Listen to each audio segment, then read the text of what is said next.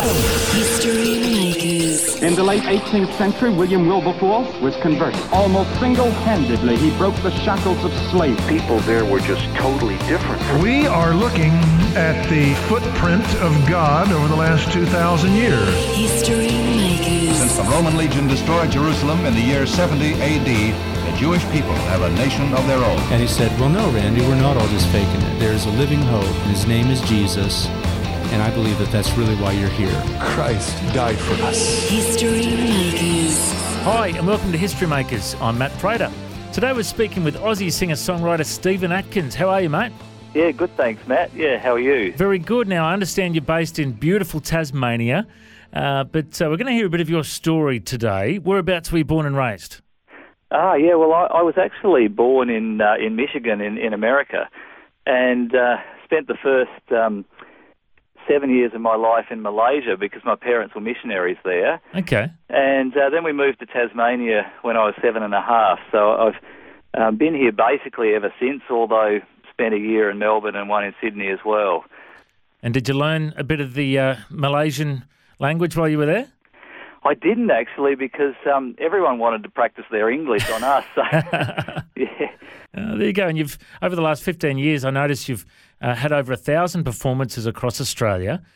Tell us what kind of music do you bring when you perform? Well, the music that I do is mostly songs that I've written. I do some cover songs as well, but it's all Christian based music with Christian lyrics, but obviously a modern style. And tell us a little bit about how you started out in music. Were you born with a guitar? Did you start at a young age? Or? In fact, I'm not really that great a guitarist. I'm a keyboard player. Okay. But yeah, it was interesting because my mother was a musical person, and she was very keen on myself and my brother and sisters learning music, and so she started me on piano lessons at the age of 8, and I liked it for a little while, but then, like all things, I suppose kids of that age probably think, there's other things I could be doing. So I wanted to give up, but my mum wouldn't let me, so she said, well, when you get to grade 6 piano, then you can give up. And of course, by that stage, I really enjoyed it, and I had sung in choirs and that. I think I started about the age of 12. Okay. So I had a lot of experience singing solos and playing piano and that sort of thing, and ended up studying classical music at the Conservatorium in Hobart. But I really had a passion for Christian music, and that was really my heart. And so, yeah, just really sort of sensed that it was something that God was calling me to do.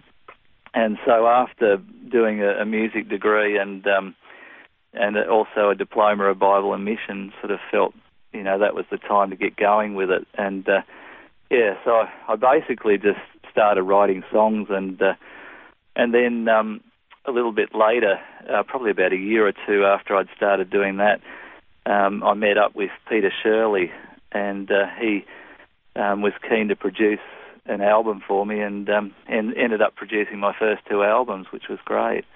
Now, Peter Shirley is well known as one of the legends of Christian music in Australia. That's right. Certainly contemporary Christian music. And he's also your pastor. Tell us about your church in Tassie. Yeah, well, Peter's got into pastoral ministry in the last 10 years, and he still, manages to tour as a musician as well. So I don't know how he does it sometimes. But anyway, the church is it's a good church. It's very Bible based. Peter's got a great gift of preaching, and it probably I never like to sort of worry too much about numbers of people, but I suppose we would maybe have around 300 plus on a Sunday. Oh, fantastic. In beautiful Devonport, Tasmania. And, mate, tell us a little about when you were a finalist in the Young Australian of the Year Awards. Was that a big door that opened for you? That did you get a lot more opportunities after that? Well, it did. That was quite a while ago now. Sort of at the start of my journey with music, but it's hard to say. I think the year after that happened, there were a lot of good doors open, particularly here in Tassie, and we were able to do a number of tours and that sort of thing. But as with anything, you never quite know what effect it has, and so I suppose. But I'm sure it did have a positive one. And you've also written and performed in several musicals. Tell us about those. Yeah, well, look, again, they over the years were probably more towards the start of my musical journey. But after I left study and went into being a full-time musician, so I actually was part of writing a musical. We called it The Innkeeper's Christmas, which is basically the Christmas story from the innkeeper's point of view. The innkeeper that told Mary and Joseph that there was no room for them in the inn. And he sees this amazing set of events taking place from his point of view, and it makes a great impact on his life, and he ends up, turning to worship Jesus as a result of that. And anyway, we basically, it was myself and a few others put it together. I was a composition student at the time at the conservatorium, so I did it as part of my composition study. And but it was a great experience. We had probably about 100 people involved between the cast and the orchestra, and it was just. I think it made a big impact on people, and that's what what I'm about is really trying to use music in order to bring the message of Jesus to people, and that message of hope and salvation as well. So there was that one, and then I was involved in playing the part of Joseph in production of Joseph and the Technicolor Dreamcoat, which was a lot of fun. Yeah. And I really enjoyed that. It was good. And mate, when you perform at a school, to the younger generation, tell us what's the message that you bring. Well, the most recent one I did last year at Riverside High, Girls High in Sydney, and really I was talking about how my faith in Jesus had really impacted me, and the sorts of things that it had, I suppose the practical outworking of it in my life, how it affects me day to day, and particularly how some of the tough times that I've been through in life, how God can help you through that, and and really His presence is so strong, has been so strongly with me during those times. Just the reality of God, experiencing God in a very real way, and sort of being able to share that with the students, and hopefully they can see that it's more than just theory. And I noticed there's a great photo on your album cover, Luminescence. Beautiful cloudy sky in the background. You're out walking at night. What's the meaning behind the album Luminescence?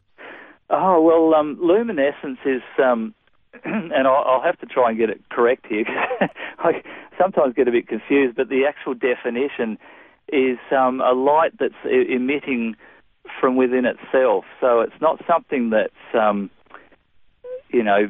it's sort of, something that's emitting light, or, and really the message behind that was the idea that, as Christians, we're called to be the light of the world. Yeah. And, of course, that light, isn't doesn't come from our own strength or power or anything, but it comes from Christ living within us. And so I suppose that was the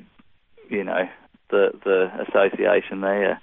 I'm curious to know about your daily devotions habits. What do you do to be into the Word of God regularly? Yeah, well, over time, it's varied a little bit, but what I'm finding really great at the moment is I've been doing a devotion series on the YouVersion Bible, that you can get on your iPad and phone and everything. And so I'll read that, and then there'll be a verse, and then I'll read, basically the whole chapter and just study and meditate on that. What a wonderful thing to do, because you'd be so busy travelling all the time and on the road, but being in the Word of God every day would be like, I guess, a real food source for you to be able to share what God puts in your heart every day, hey? Well, absolutely. I find that I just got into the habit so much of studying God's Word every day that I would feel, as if I would if I didn't have my breakfast or lunch, really. Yeah. But talking about travelling, I mostly do most of my performing work on weekends and stuff now, so I'm home a lot during the week. But whether you're home or away somewhere, it doesn't really matter. You need that that strength that comes from spending time with God. I noticed that you're fairly active on Facebook and social media. How important is that as an artist to be able to connect with your fans? Well, I'm probably one of these people that reluctantly goes on Facebook rather than enjoys it. I do it more because I feel that it's a way of having an impact, and one of the things that I try to do with it is, besides just updating people about my activities and stuff, is to just share some of the things that God has shown me, in my own Bible readings. Hopefully that's an encouragement to other people as well. Now, mate, there might be people listening that have never heard the gospel, that don't know what it is to come to Christ. Would you share with our listeners what is the gospel and how do people respond to it? Well, look, basically, one of the first things for us as human beings to realise is that the Bible says that we're all sinners. Now, that might sound like a very affronting type of thing to say, because I think deep down, we want to feel as if we are inherently good.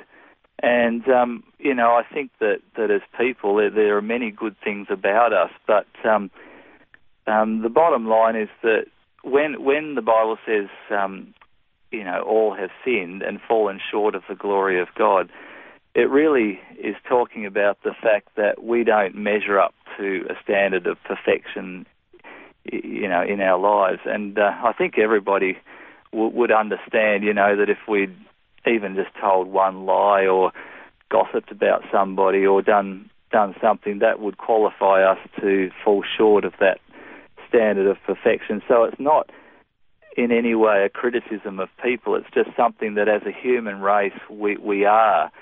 And the reason for that is because right at the start of creation, God created Adam and Eve and gave them a choice as to whether they would obey him or not. And he said, if you could eat anything you like except for the fruit of this particular tree, and if you do that, then you'll surely die. That's what he said to them.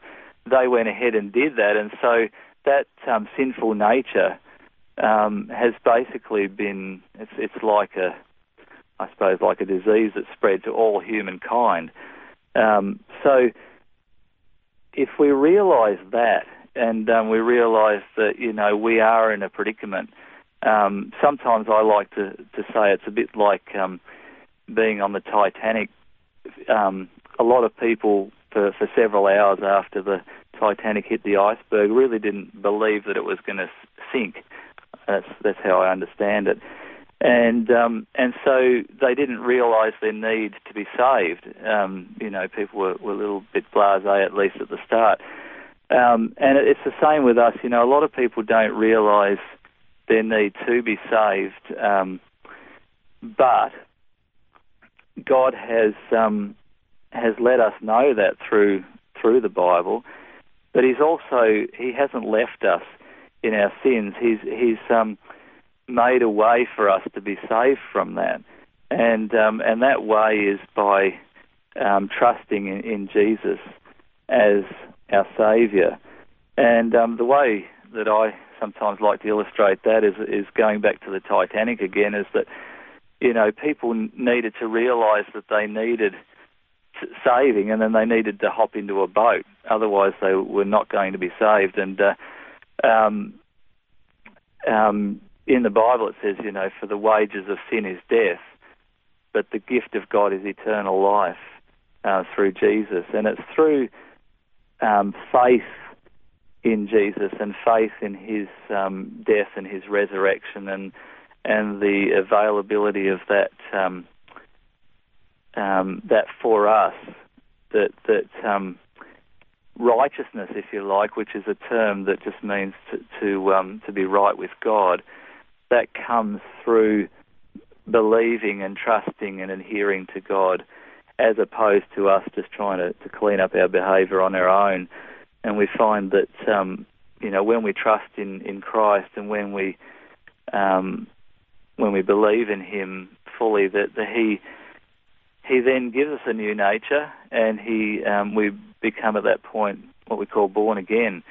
And so from that point we have eternal life, and we know for sure that we would go to be with God one day in heaven, and that would be something we could be sure of. And then, of course, he sends the Holy Spirit and works with us, and we find that our behaviour and those other sins and that start to improve, and we become, you know, on a path to maturity. So I hope that